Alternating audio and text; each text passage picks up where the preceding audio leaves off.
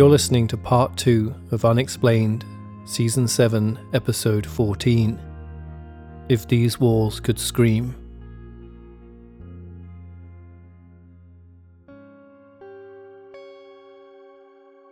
Early in the afternoon of February 5th, 2013, shortly after getting off the phone with missing persons, Detectives Wallace Tonelli and Greg Stearns, along with a small team of officers, made the short journey from their offices to the Stay on Main hostel in the Cecil building. Tonelli observed the vast building as it came into view, looming hulking and high over the street. It had recently been repainted in alabaster, the colour of new beginnings, the colour of a pale skin. On the side, a large painted sign, the colour of deoxygenated blood, read Cecil Hotel, low daily, weekly rates.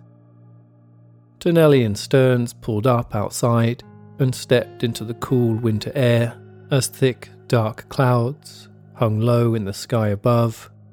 Once inside, Tonelli and Stearns took a moment to admire the recently refurbished grand foyer, no less spectacular than the day when the hotel first opened. You could almost imagine the boisterous guests of 80 years ago sweeping through in sharp suits and party dresses on their way to the theatre, an image soon punctured by a sign on the wall warning that no visitors were allowed upstairs and for guests to show keys upon request for their own protection. A mark, perhaps, of the hotel's more recent sketchy reputation. A few residents shuffled in and out as Detectives Tonelli and Stearns snooped around before a member of staff directed them to the Stay on Main reception located next door.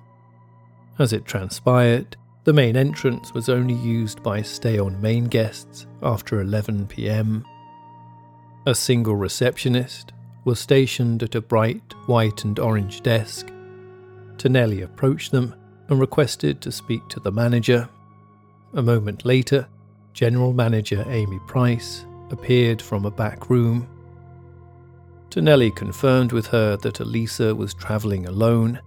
Then he asked Price if she could remember seeing the young woman entering or leaving the hotel with anyone else during her stay, but Price was adamant that Elisa had last been seen by a member of staff entering the building alone on the afternoon of January 31st.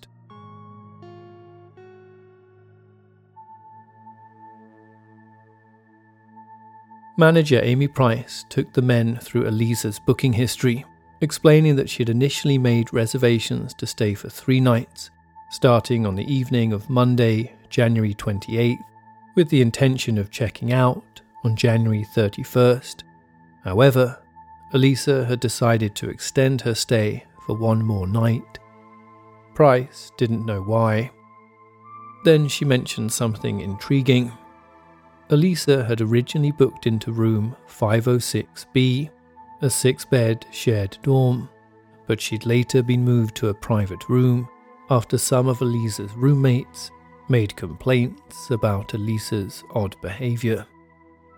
The detectives made a note and requested all CCTV footage covering the duration of Elisa's stay be handed over to them. Next, the detectives examined the belongings that had been removed from Elisa's room. They found a backpack full of clothes, as well as a large handbag, an overnight bag full of cosmetics, and Elisa's laptop, but conspicuously, no mobile phone. This collection of items was troubling to Tonelli and Stearns. These weren't ordinarily the type of things you abandoned out of choice. There was one other item among Elisa's possessions that the detectives hadn't expected: a small bag of pill bottles. Tonelli didn't recognize all the names, but knew enough to understand that it was psychiatric medication. Tonelli had an officer bag it all up before they made their way to the 5th floor, led by maintenance worker Santiago Lopez. Tonelli and Stearns stepped out of the lift into the quiet of an empty corridor that stretched out in front of them, its walls an oppressive shade of brown. Muffled sounds emanated from behind closed doors as the detectives made their way down the hall, deeper into the heart of the building. Finally, they stopped outside room 511, where Elisa had last stayed. Inside, it was small and cramped, taken up mostly by a single queen-sized double bed. Its orange and white sheets clashed garishly with the sky-blue walls and umber-coloured carpet. A small flat screen bolted to the back wall played soundless scenes of the day's news as Tonelli inspected the tiny ensuite, its shower and lavatory separated only by a flimsy shower curtain. Tonelli listened for a moment as the sound of clanging pipes drifted up from the depths of the building. Stepping back into the dimly lit corridor, Tonelli clocked the communal bathroom and shower area at the far end of the floor. Maintenance worker Santiago Lopez confirmed that each floor was set up in a similar fashion, with a fire exit at each end, allowing access onto the floor from anywhere else in the building. It only then became clear to the detectives just how big a task they had on their hands. Though the stay on main operated independently to the Cecil, thanks to the fire exits, any of the main building's temporary or permanent residents technically had access to the stay on main's rooms. In other words, that meant there were 700 rooms worth of potential suspects related to Elisa's disappearance.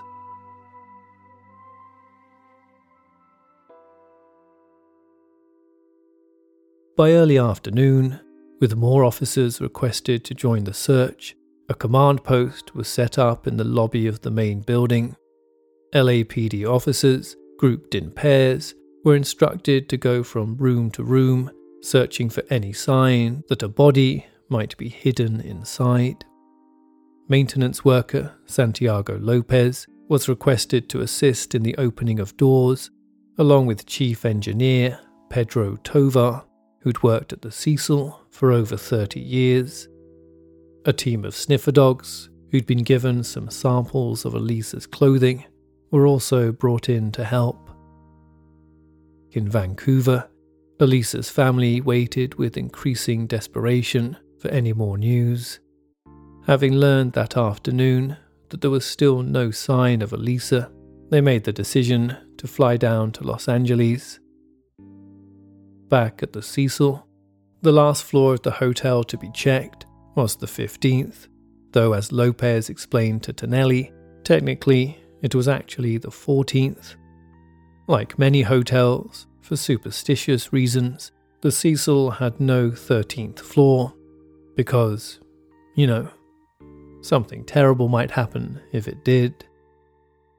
Although it was possible to get to the 15th floor in the lift, it was off limits to guests and residents alike, and the doors would not open up on it without a maintenance key. After a quick sweep of the floor with the dogs, nothing of note was found, and attention then turned to the roof. There were 4 ways to gain access to it: by one of the 3 fire escapes that ran the full height of the building, or through the access door on the 15th floor. As the detectives had already established, the fire escapes could be accessed from any floor of the hotel, but Pedro Tovar, the engineer, suspected it would be difficult for anyone to get up them without being noticed. As for the access door, not only was it located on the top floor, only accessible with a maintenance key, but it was also kept locked at all times and was linked to the fire alarm system. Tovar led them to the access door, then by way of demonstration, pushed it open, instantly triggering the fire alarm. As he headed off to disable it, Detectives Tonelli and Stearns stepped back to let the dog team head out first, before following them onto the roof. The roof was much as they expected, comprised of 3 large rectangular sections following the shape of the hotel, like the 3 prongs of the letter E, stretching out from the back of the hotel to the front. Each section was completely empty, while at the very back of the roof, just behind them, stood 4 large water cisterns raised on a 4-foot-high platform. Each of the tanks stood roughly 10 feet high by 6 feet wide and could hold up to 1,000 gallons of water pumped up from below street level. A small and empty maintenance hut overlooked the tanks. Tonelli gazed out at the downtown Los Angeles skyline, rendered even more flat and dull than usual by the low-hanging cloud. Remembering again the pills he found in Elisa's bag. Might she have been suicidal, he thought. He wandered across to the edge of the roof and peered over the side, taking in the full 14-story drop, then looked back across the empty roof. There was nothing there for them. "Okay, let's wrap it up," he said.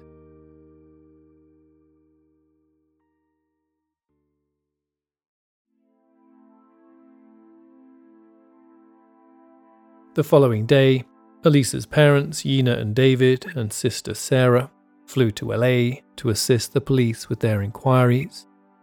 With the press beginning to sniff out the story, the LAPD decided to hold a press conference to get ahead of them, but also to make an appeal to the public for help. A host of journalists and photographers jostled for position outside 100 West 1st Street. Lieutenant Walter Teague took to the microphone and announced that Elisa Lam, a Canadian citizen who'd last been seen at the Cecil Hotel on January 31st, was officially missing.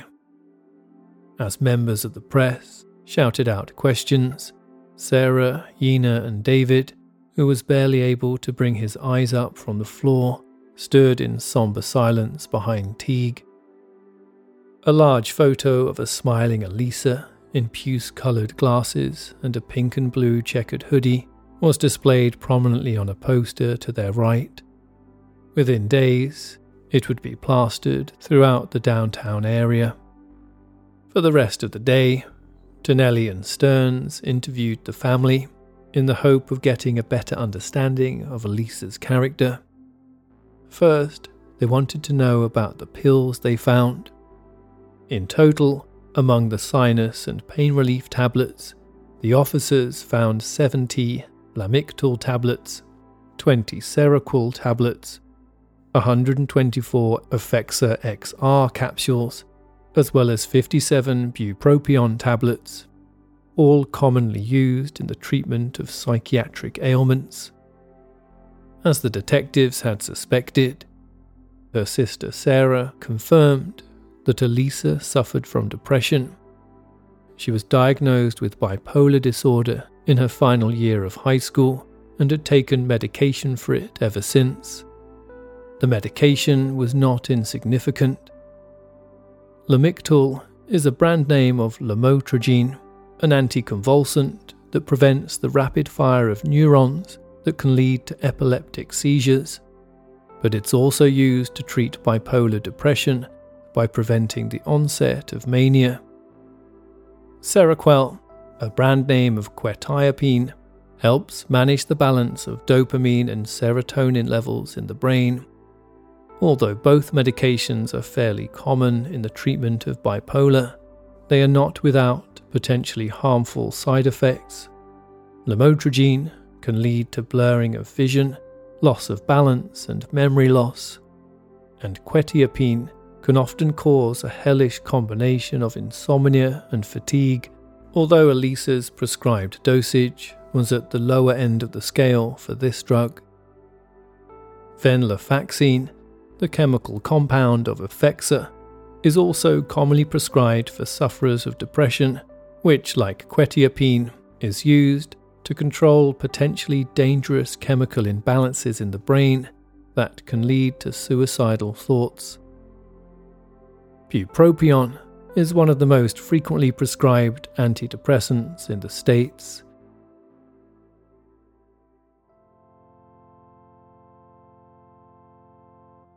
It was a difficult subject to broach, but one that had to be addressed. The detectives inquired if Elisa had ever expressed any suicidal tendencies, but her sister Sarah was adamant that she hadn't. It's not uncommon for sufferers of depression to have long periods of lucidity and apparent happiness, only for that to be offset by one event or other that could trigger a dangerous and sometimes irretrievable downward spiral. The detectives wondered whether anything specific might have happened in Elisa's life recently that could have caused such an event. The family weren't entirely sure. Either way, the more the detectives learned about the missing woman, the more tangible their sense of who exactly they were searching for became. Elisa was 12 years old when she arrived in Vancouver from China with her family in 2003. It hadn't been an easy adjustment for a young girl to make, coming to a new culture and facing stereotypical prejudices. But Elisa was smart, warm and approachable, and despite being a little self-conscious, she was outgoing and always eager to meet new people. At school, she was a high achiever, but as she neared the end of high school, things began to change. Elisa's parents sensed her listlessness, but talking about it was complicated, and nothing they did seemed to help. A doctor was consulted, prescriptions were written, and by the time Elisa was applying for college, she was regularly taking medication for depression. Elisa earned a place to study history at the University of British Columbia, but by the summer of her third year, in 2012, she had yet to complete a single year of her studies. Her parents, David and Yina, were all too aware that she was failing her course, but perhaps they didn't know how much she appreciated what it took for them to afford her that opportunity, only for her to be throwing it all away, and how much that crippled her. Neither did they know about the anonymous blog and Tumblr pages that she kept online, headed with the Chuck Palahniuk quote, "You're always haunted by the idea, you're wasting your life," and how her emotions would often leave her feeling isolated. But her sister Sarah knew, as she explained to Detective Tonelli, that Elisa wasn't suicidal. Like most people, she just wanted time to figure out who she was supposed to be before the world and all its potential spiraled away from her.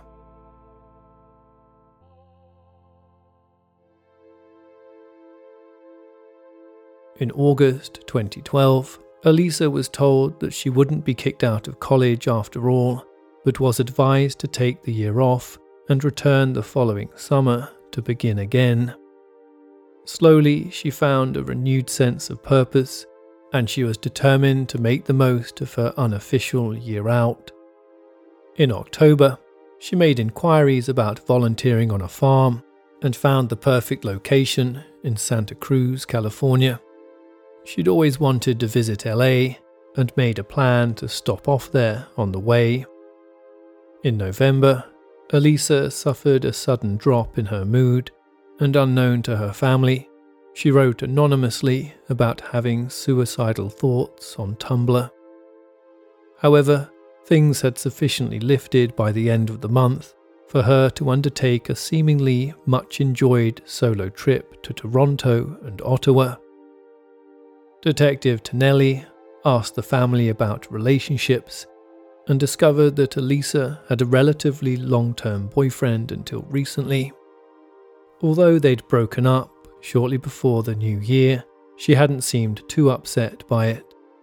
But perhaps Elisa hadn't shared with anyone how the emotion of the breakup had suddenly caught up with her in the weeks prior to leaving for America. Another area of concern for the detectives was the possibility that Elisa may have come off her drugs, but as Elisa's parents attested, she'd always been good at taking her medication and didn't seem to suffer any obvious side effects from it. What's more, the drugs appeared to be working. Prior to her trip, the family had enjoyed a pleasant holiday season together, with Elisa appearing in good spirits right up to the time she'd left. Having booked the flights in early January, Elisa was looking forward to getting out there, and from what they could tell from her daily calls back home, she'd been positively buoyant. Elisa began what she called her West Coast tour on January 22nd and spent a week in San Diego before she arrived in Los Angeles by train on January 28th. The family didn't know if she'd planned to meet up with anyone, but she'd definitely been alone when she checked into the stay on Main. They knew little about her subsequent movements, other than the fact that she attended that recording of the Conan O'Brien show on the night of Wednesday, January 30th, presumably alone, they thought. Before her disappearance, Elisa had called her parents every day and sounded happy. Tonelli asked them if Elisa had mentioned anything about having to move rooms at the stay on Main, but it was the first they'd heard about it. The detectives thanked the family for their time and reassured them they would do everything they could to find their daughter.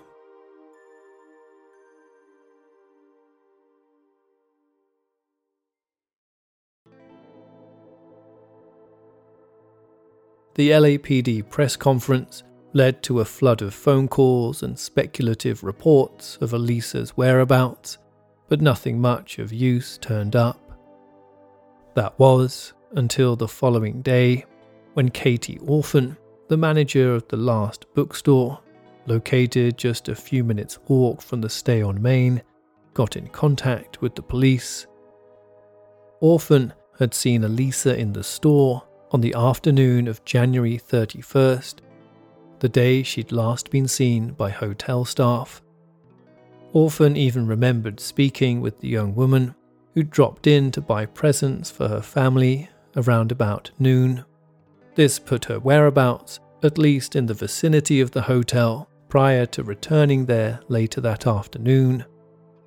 Perhaps most significantly, Katie Orphan remembered that Elisa was not only alone, but that she was outgoing, friendly, and completely lucid. Then, after days trawling through over 800 hours of CCTV footage taken from inside the hotel and surrounding ATMs, the police tech team finally made a breakthrough. Elisa was picked up on security footage recorded from inside the lobby of the stay on Main on the afternoon of the 31st. The first piece of footage showed Elisa engaged in a short and seemingly innocuous conversation with two men.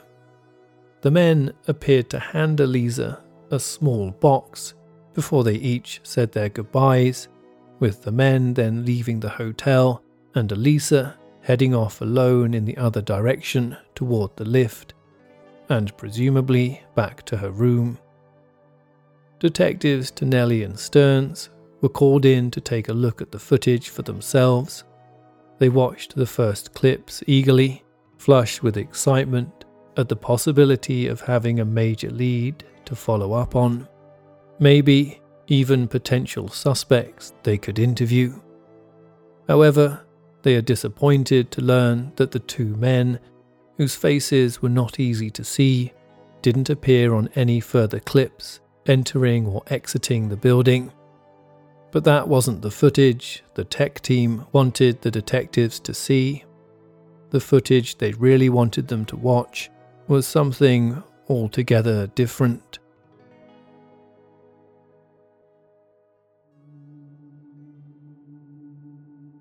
Detectives Tonelli and Stearns watched on as the next clip was loaded up. Then the technician hit play. The footage that played out before them had been recorded in one of the hotel's lifts later that evening. Tonelli and Stearns moved in closer to the screen as a silent coloured shot flickered up on the monitor of an empty lift car. The car then begins to move up through the levels until stopping at the 14th floor, or what would have been the 13th if it wasn't for the superstitious contractors. A short time later, the lift doors open to reveal an empty corridor, from out of which a young woman, matching Elisa's description, appears from the left-hand side and enters the lift. The woman, wearing a burgundy hooded sweater, black shorts and sandals, turns immediately to the control panel, bends in close to the buttons, and bizarrely presses the entire middle row, lighting up floors 10, 7, 4, the mezzanine level, the basement, and one further button below.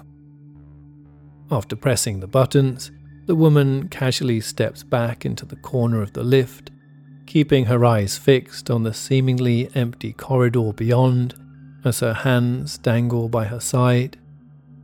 But the doors don't close as might be expected. Then something even more strange happens. The woman takes a small step toward the open door, then in one quick movement, slides herself forward on one leg before sticking her head out into the corridor. After a quick look, left and right, the woman then steps hurriedly back into the lift and retreats, first against the right wall, before backing into the corner, pulling her body in tight, as if she is hiding from somebody. When no one comes, the woman then steps back into the open doorway of the lift. She stays there for a moment, peering out into the apparently empty corridor, before jumping out suddenly, as if trying to surprise someone. But again, there seems to be nobody else there. And all the while, the doors remain open, refusing to shut. And there is more.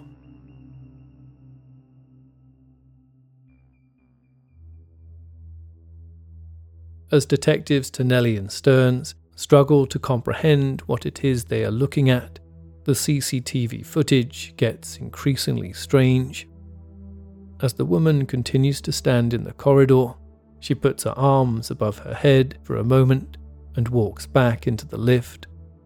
Her movements are now languid and off balance.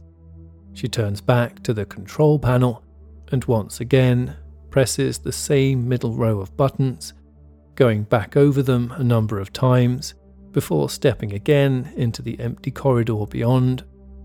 She waits for a moment, then turns to the right, and for a brief second, it appears that she is speaking to someone, her arms moving up and down in a strange undulating manner, but still there is seemingly nobody there. Tonelli and Stearns watch transfixed as the woman's peculiar dance of hand gestures plays out. At one point, she seems to move them speculatively in front of her, as if she were fumbling her way across a dark room. Then suddenly, she grabs at her fingers, twisting them as if wringing out a wet cloth. After a few more seconds, the woman simply spins to the left and walks away. Tonelli keeps his eyes locked on the corridor, waiting for a glimpse of whomever she'd been speaking to, but nobody comes. As the timecode continues running, the doors finally close softly, and the now deserted lift begins to move, slowly making its way through each of the different floors that the woman had selected. The footage was taken a matter of hours after an outgoing, friendly and lucid Elisa had spoken to bookshop manager Katie Orphan. But that isn't all. With no subsequent footage found of Elisa leaving the building, detectives Tonelli and Stearns have something solid at last to go on. Whether Elisa is alive or dead, she is still somewhere inside the hotel. You've been listening to Part 2 of Unexplained, Season 7, Episode 14. If These Walls Could Scream. The third and final part will be released next Friday, February 2nd. This episode was written by Richard McLean Smith. Unexplained is an AV Club Productions podcast created by Richard McLean Smith. All other elements of the podcast, including the music, are also produced by me, Richard McLean Smith. Unexplained, the book and audiobook, with stories never before featured on the show, is now available to buy worldwide. You can purchase from Amazon, Barnes & Noble, Waterstones and other bookstores. Please subscribe to and rate the show wherever you get your podcasts, and feel free to get in touch with any thoughts or ideas regarding the stories you've heard on the show. Perhaps you have an explanation of your own you'd like to share. You can find out more at unexplainedpodcast.com and reach us online through Twitter at unexplainedpod and Facebook at facebook.com/unexplainedpodcast.